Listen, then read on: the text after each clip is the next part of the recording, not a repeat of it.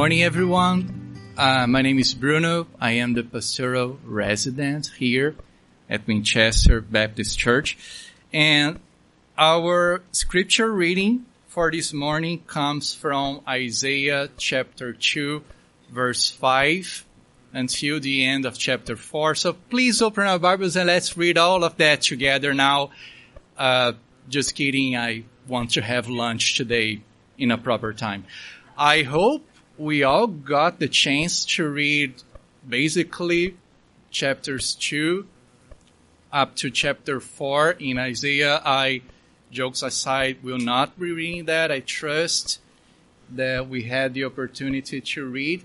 Even if that was not the case, maybe you had a busier week, please keep your Bibles open on Isaiah chapter 2, between chapter 2 and chapter 4. Although I won't be reading it here, we won't be reading, we'll be making references, so it's good to have your Bible open so that we can all follow together. So let's pray. Dear Lord, thank you for this morning. Thank you because we can come to you and worship you, and thank you because now we can listen to your voice. Please help us understand what you're saying. Help us understand what you want us to do in light of what you're saying. And please convince us of our sin, but also make us understand the forgiveness that we can find in Jesus. In his name we pray. Amen. Well, I don't want to give you more trouble referencing other scripture different from Isaiah chapter 2 to 4. But while I was preparing the sermon, one verse came to my mind. And this is maybe one of my favorite verses in all of scripture. It's Zechariah chapter 4 verse 10. And it says, "For whoever has despised the day of small things shall rejoice." For whoever has despised the day of small things shall rejoice.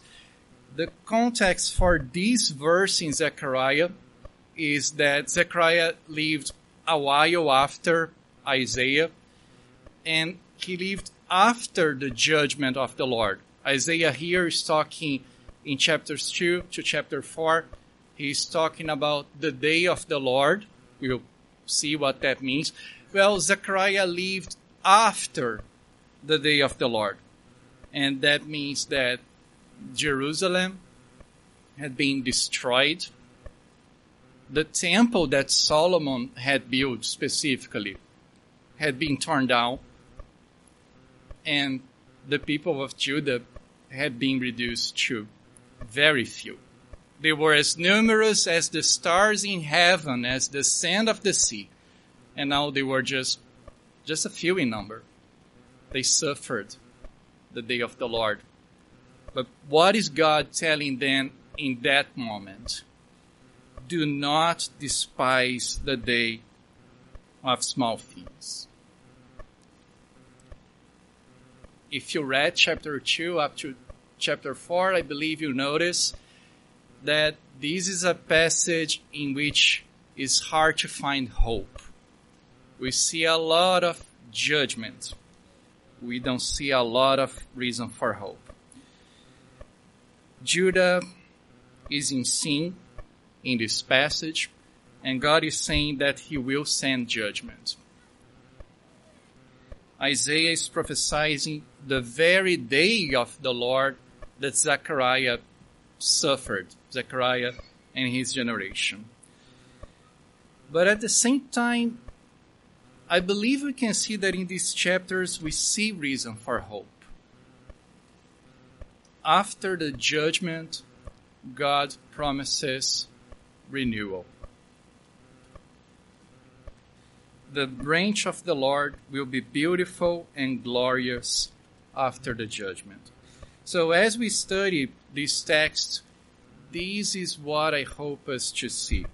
God sends judgment on those who are proud, but he saves those who are humble and seek forgiveness. So, what I pray that we can find in this passage is that each one of us can find hope in being humble before the Lord. So, there are a few ways in which we can divide chapter 2, verse 5, up to the end of chapter 4. Our Bibles give some suggestions of how to do that. But at the same time, I believe there is a good reason for us to do this, to gather basically these 3 chapters and read them together as a unity. You know that the Bibles are divided into chapters and verses for our help, but that's not really part of the original inspired text. So it's good that somebody came and made this division in chapters and verses, but at the same time, we need to be careful and not be so stuck to that we miss something. So I think this is one of those cases in which, to a very significant degree, we should ignore somewhat the chapters and verses and try to see this in a different way. So one of the things that we can notice in this text is that 7 times, I don't know if you noticed that, but 7 times from chapter 2 to chapter 4, we see the phrase, in that day, 7 times. And I think we all know what 7 usually means in the Bible, right? 7 means perfection or fullness. So when we see 7 times in that day being repeated, that means that day is really coming, and helps us to see the unity in all of this passage. So I believe that all these chapters, Isaiah is talking about one thing, maybe 2. He's talking about the day of the Lord and the branch of the Lord. And so, in light of all that, there are 3 questions that I want us to consider today. First, what is the day of the Lord, anyways? Second, why is God sending that day? And finally, what will happen in that day? What is the day of the Lord? Why is God sending that day? And what will happen in that day? So number 1, what is the day of the Lord? So chapter 2, verse 6 begins saying, "For you have rejected your people, the house of Jacob." You have rejected your people, the house of Jacob. So just by reading that, I suppose we can tell that the day of the Lord is a day of judgment. The day of the Lord is a day in which God rejects his people. The day of the Lord is the day when God brings judgment under the terms of the covenant. Well, this phrase, the day of the Lord, appears a lot throughout the Bible. It's not just in these chapters. It appears especially in the prophets a lot. And this is how Jeremiah somewhat defines the day of the Lord. In Jeremiah 46, verse 10 says, "That day, the day of the Lord, is the day of the Lord God of hosts, a day of vengeance, to avenge himself on his foes." The day of the Lord is a day of vengeance, to avenge himself on his foes. Now stop and try to imagine that you are an Israelite and you hear that. What is your reaction? The day of the Lord is a day of vengeance, to avenge himself on his foes. And maybe your reaction will be, "Wow, that's great! God will avenge himself on my foes." But that's not what the passage is saying, right? It's the day in which God avenged himself on his foes. This is what the prophet Amos says in Amos chapter 5, verse 18. "Woe to you who desire the day of the Lord. Why would you have the day of the Lord? It is darkness and not light, as if a man fled from a lion and a bear met him, or went into the house and leaned his hand against the wall, and a serpent bit him. Is not the day of the Lord darkness, and not light, and gloom, with no brightness in it? So this is how we can define the day of the Lord. The day of the Lord is a day of vengeance, in which God comes to avenge himself on his enemies. And the difficult part about that is that, as the saying goes, we have found the enemy, and he is us. So, the day of the Lord, what it is a day in which God avenged himself on his enemies. The difficulty is to learn that we might be God's enemies. So the second question that I want us to consider is, why is God sending a day of judgment? Well, in a nutshell, God is sending a day of judgment because Judah has broken the covenant. We are going to talk a lot about covenants for Isaiah. But let's look again at verse 6, the second part of verse 6. Because they are full of things from the east and fortune tellers like the Philistines, and they strike hands with the children of foreigners. Their land is filled with silver and gold, and there's no end to their treasures. Their land is filled with horses, and there's no end to their chariots. Their land is filled with idols. They bow down to the work of their hands, to what their own fingers have made. Now, I think that when we read these verses, verses 6 and 8 make it very clear that Judah is breaking the covenant. It is saying that they are practicing a lot of idolatry. Instead of worshiping God, they are worshiping all these idols from the other nations. But what about verse 7 that we just read? Why treasures, gold, silver, horses, chariots? Why are these things breaking the covenant? Aren't they good things? I wish I had a lot of horses and chariots and silver and whatever. Why is that breaking the covenant? Well, let's go back to Deuteronomy chapter 17, beginning in verse 14. It says, when you come to the land that the Lord your God is giving, and you possess it, and dwell in it, and then say, I will set a king over me, like all the nations that are around me. You may indeed set a king over you, whom the Lord your God will choose.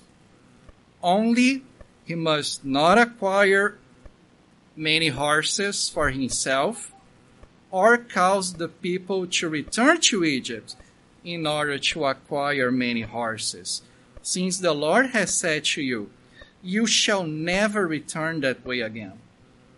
Verse 17. And he shall not acquire many wives for himself, lest his heart turn away, nor shall he acquire for himself excessive silver and gold. Horses, chariots, silver, and gold. See, isn't that funny?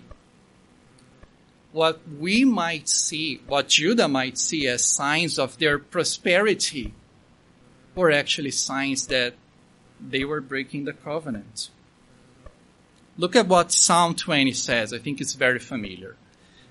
Some trust in chariots and some in horses, but we trust in the name of the Lord our God. They collapse and fall, but we rise and stand upright. That's the trust that Judah was supposed to have. Second, I want us to contrast what they are doing with their horses and chariots and everything to what we read last week about what the other nations were doing. Remember, in the beginning of chapter 2, They were transforming their weapons of war into instruments of peace. The other nations are doing what Judah was supposed to be doing. Judah was supposed to be the example of trusting in God.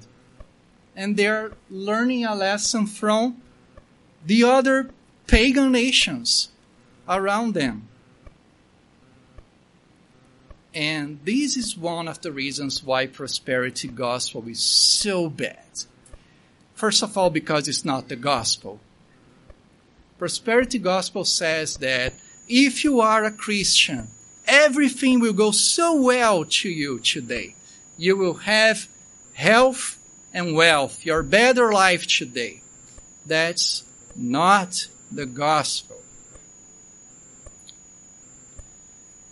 And it's really damaging for us. Is this what this passage is saying? No, it's quite the contrary. If you are a Christian, I promise you, you will have a lot of trouble that you wouldn't have if you were not a Christian. I hope that's encouraging for you. The Bible is very clear. Money is not a problem. Don't let anybody tell you that.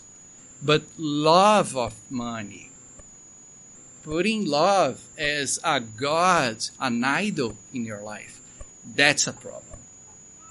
That's what 1 Timothy 6 says. For the love of money is the root of all kinds of evils. And the Bible also says, Jesus saying, the rulers of the Gentiles lord it over them, and their great ones exercise authority over them. But whoever would be great among you must be your servant, and whoever would be first among you must be your slave. Even as the Son of Man came not to be served, but to serve, and to give his life as a ransom for many. One central problem with Judah is that they were relying in their own understanding. Instead of thinking God's thoughts after him, they were thinking their own thoughts. They were trusting in their rich, their treasures, their military strength for their protection, when they should be trusting the Lord. But this is not how we can find peace in our lives. We don't find peace in our lives because of riches or because of strength or because of health, for that matter. How do we find peace, true peace in our lives? Well, Romans 5 says, therefore, since we have been justified by faith, we have peace with God through our Lord Jesus Christ. This is how we can find true peace in our lives, through Jesus Christ. So, that's what the day of the Lord is.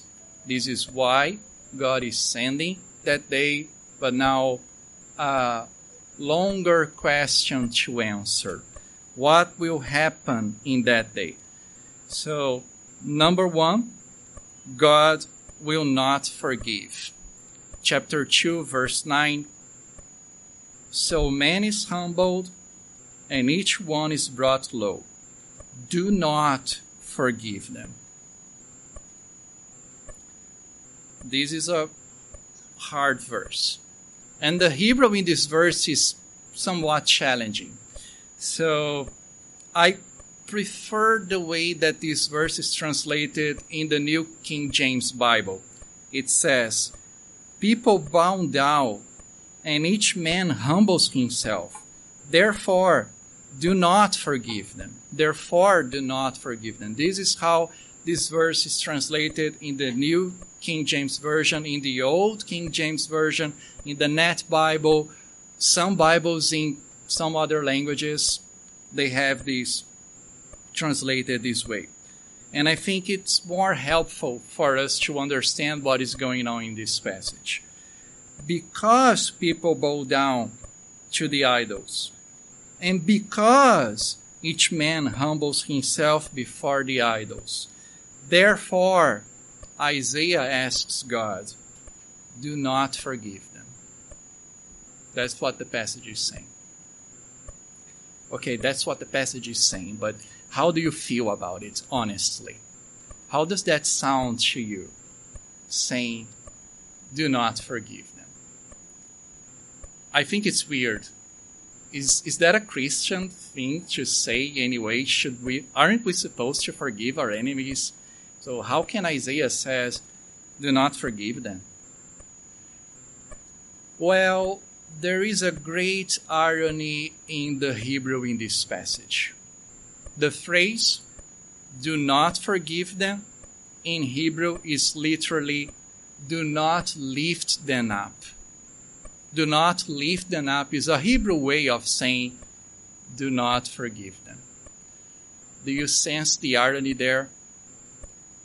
People bow down, they go on their knees before the idols. And what is Isaiah saying? Do not lift them up. Aren't they down before the idols? Leave them there. Leave them as they are, on their knees before the idols. That's literally what Isaiah is saying. In the day of the Lord, the proud will not be lifted up, but God will be exalted. Do you sense the irony here? I think that one of the greatest accusations people throw at God is that God is a dictator, that he's a tyrant.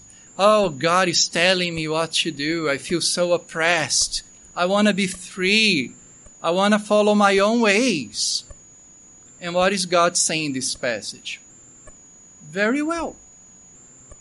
Follow your own ways. Do whatever you want. People want to say with Frank Sinatra and Bon Jovi, nothing against them, I think they are great singers, but I did it my way. And God is saying, well, very well, go, do it your way. God is doing exactly what people want. He's giving them autonomy, making their own rules. This is what Paul says in Romans 1:24. Therefore, God gave them up in the lusts of their hearts. Because people are in sin, God sometimes removes all restraints and he just lets people go on their own sins. And that's giving you autonomy, I think you understand, is the worst thing that God can do to you. Maybe you heard this before, but there are only two kinds of people. Those who say to God, thy will be done, and those to whom God says, no, thy will be done. Which one do you want to be?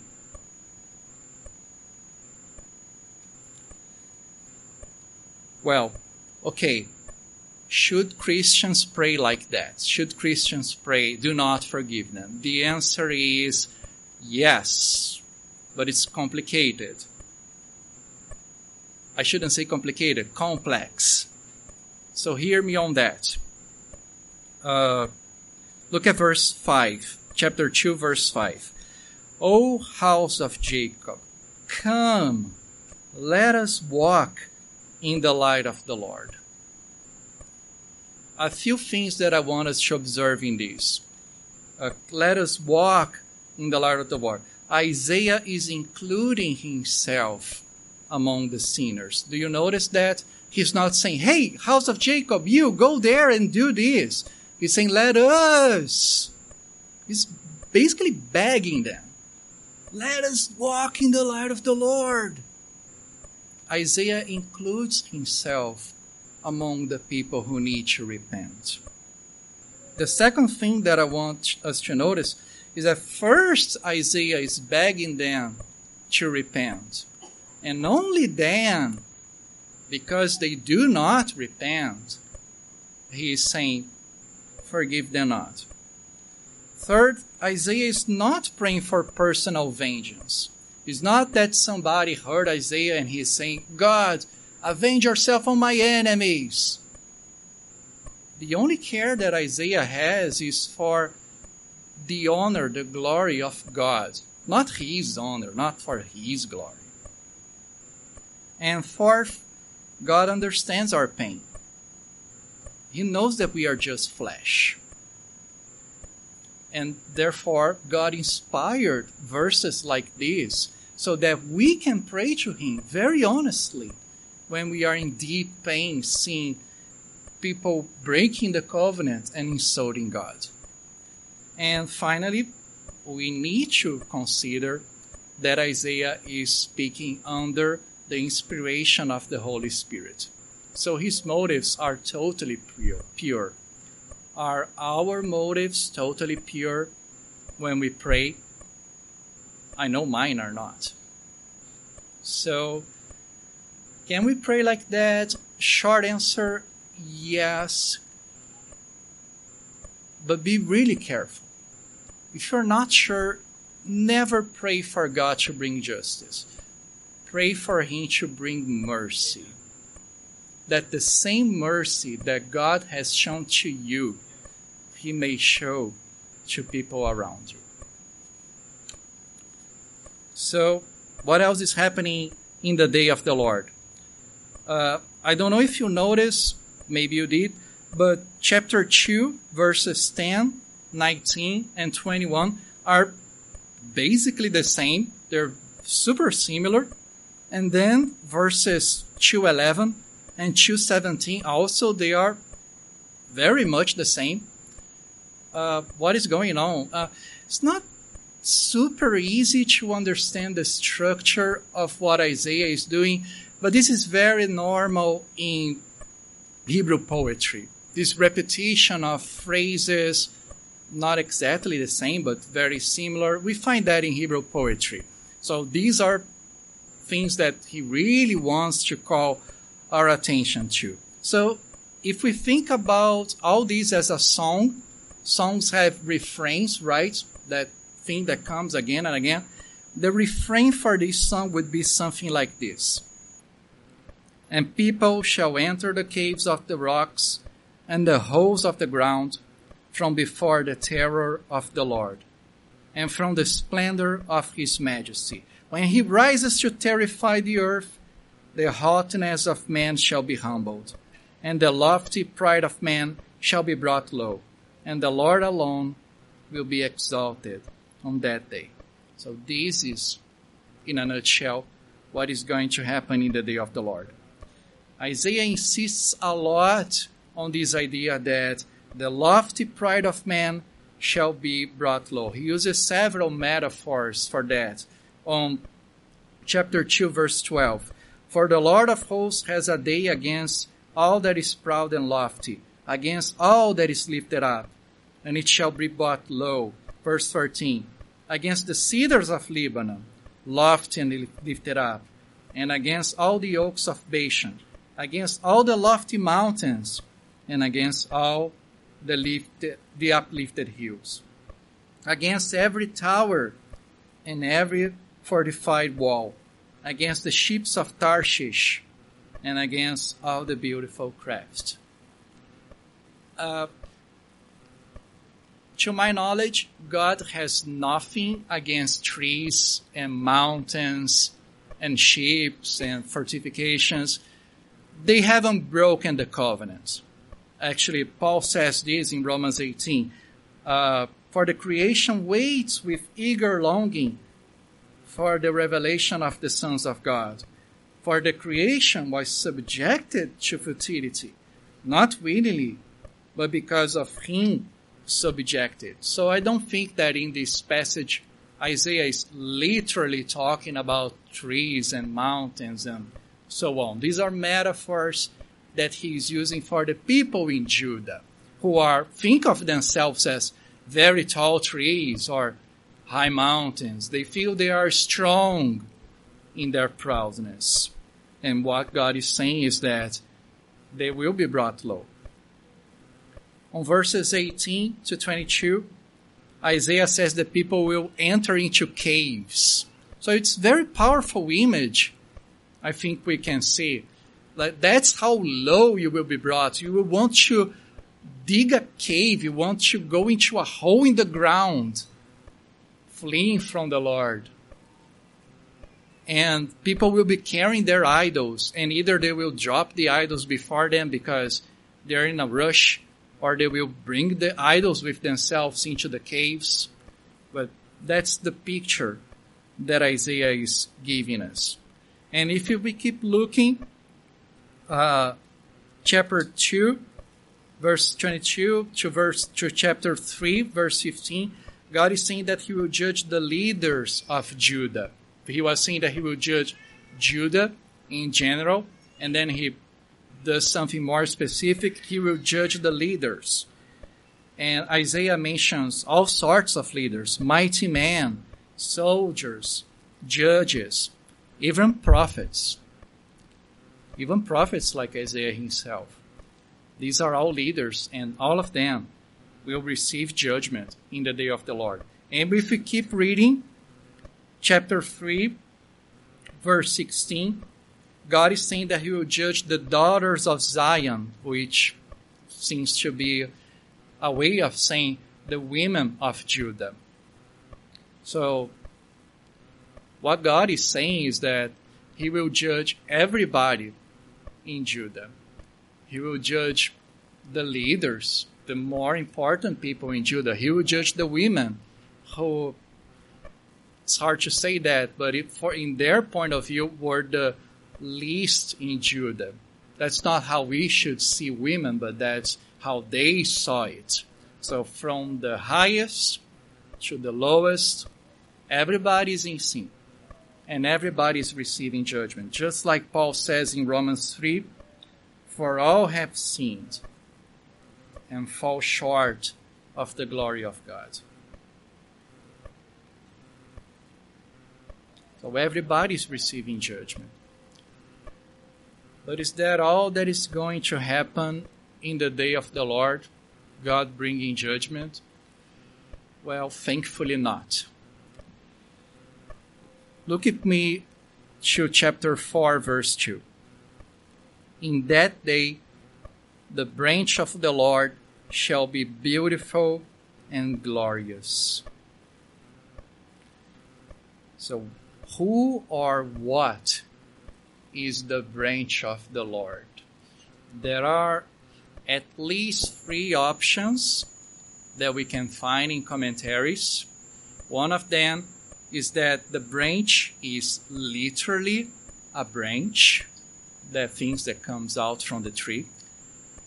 A second option is that the branch is a reference to the remnant, people who will survive the judgment. And finally, a more traditional alternative is that the branch is Jesus. And so we all know that the right answer when we don't know is Jesus. Well, I think that all these 3 options are good. All of them have merit. I would say that maybe all of them are right. And you're going to say maybe, Bruno, you're too agreeable. Choose one. But please bear with me as we go through this. So first, the branch of the Lord is a branch. This actually makes sense, because Isaiah is also talking in chapter 4 about the fruit of the land. And the Hebrew that we translate as branch can be translated as branch and bud and a plant that grows, sprout. Well, all sorts of agricultural terms are possible translations. And if we go back to Deuteronomy 28, good or bad crops are a sign of blessing or curse. under the covenant. So it makes sense that God is saying that in his restoration, he will bless them with good crops. That's possible. Well, the second option is that the branch refers to a remnant, some people who will survive. Remember that earlier Isaiah was talking about cedars of Lebanon and oaks. Well, these are very tall trees who were proud and lofty. And now Isaiah is talking about something small, just a little branch, a bud, growing from the tree. So it's a way of Isaiah saying those who are not humble will be judged. But those who are humble, who see themselves as small, will be blessed, will survive. And, well, Deuteronomy 30 actually talks about that. He says that if they break the covenant, God will send judgment, but there will be a remnant. And Paul goes back to that in Romans 9 to Romans 11. Talks about this remnant. So, that's possible. John Calvin goes in this direction. Well, if John Calvin thinks it's the remnant, then probably is the remnant, right? Well, John Calvin has a slightly different understanding. He thinks the remnant is the church. But then also, it's the way of Calvin understanding the church in the Old Testament and the church in the New Testament. But it's an option. It's talking about the remnant. After God sends judgment, he cleanses us from our sin and he brings salvation. I don't know if you noticed, this passage talks about a cloud and a flame.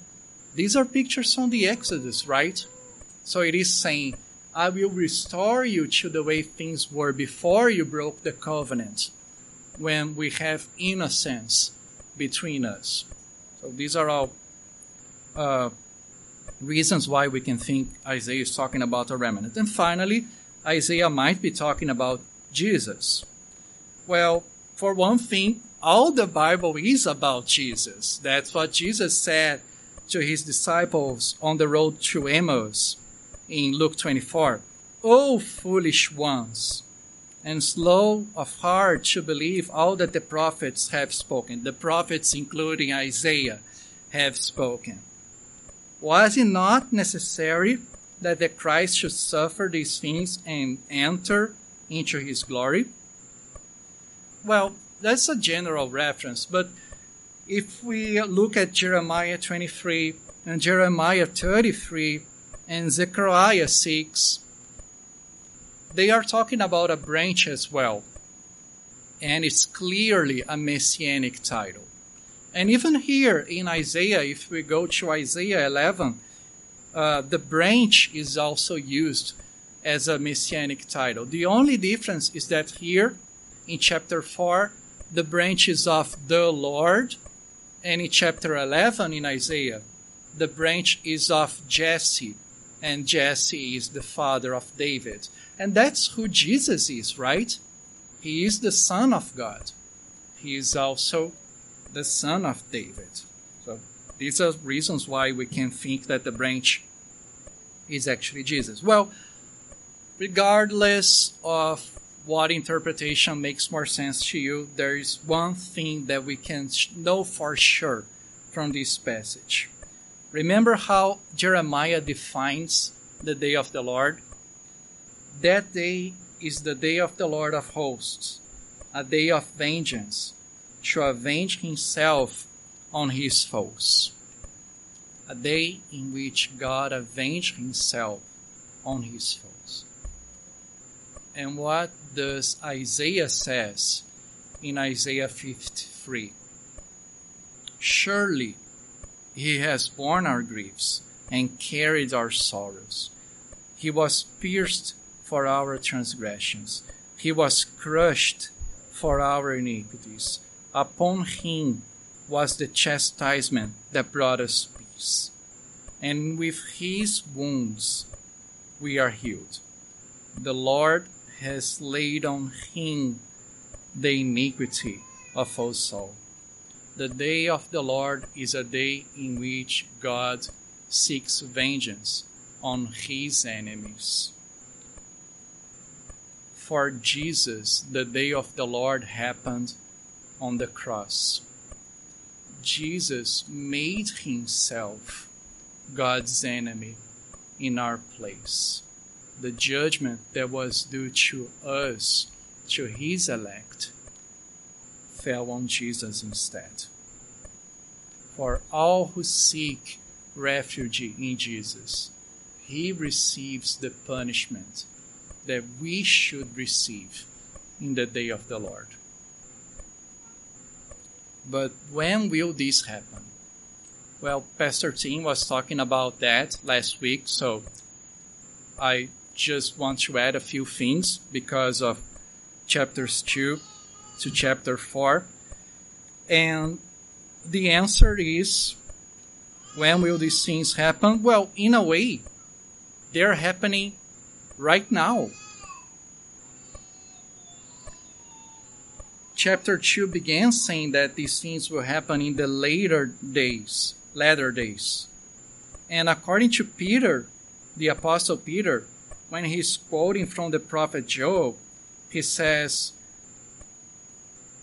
we are living in the latter days. Well, Peter says last days, but the original word that is translated as latter or last is the same word, so it's the same thing.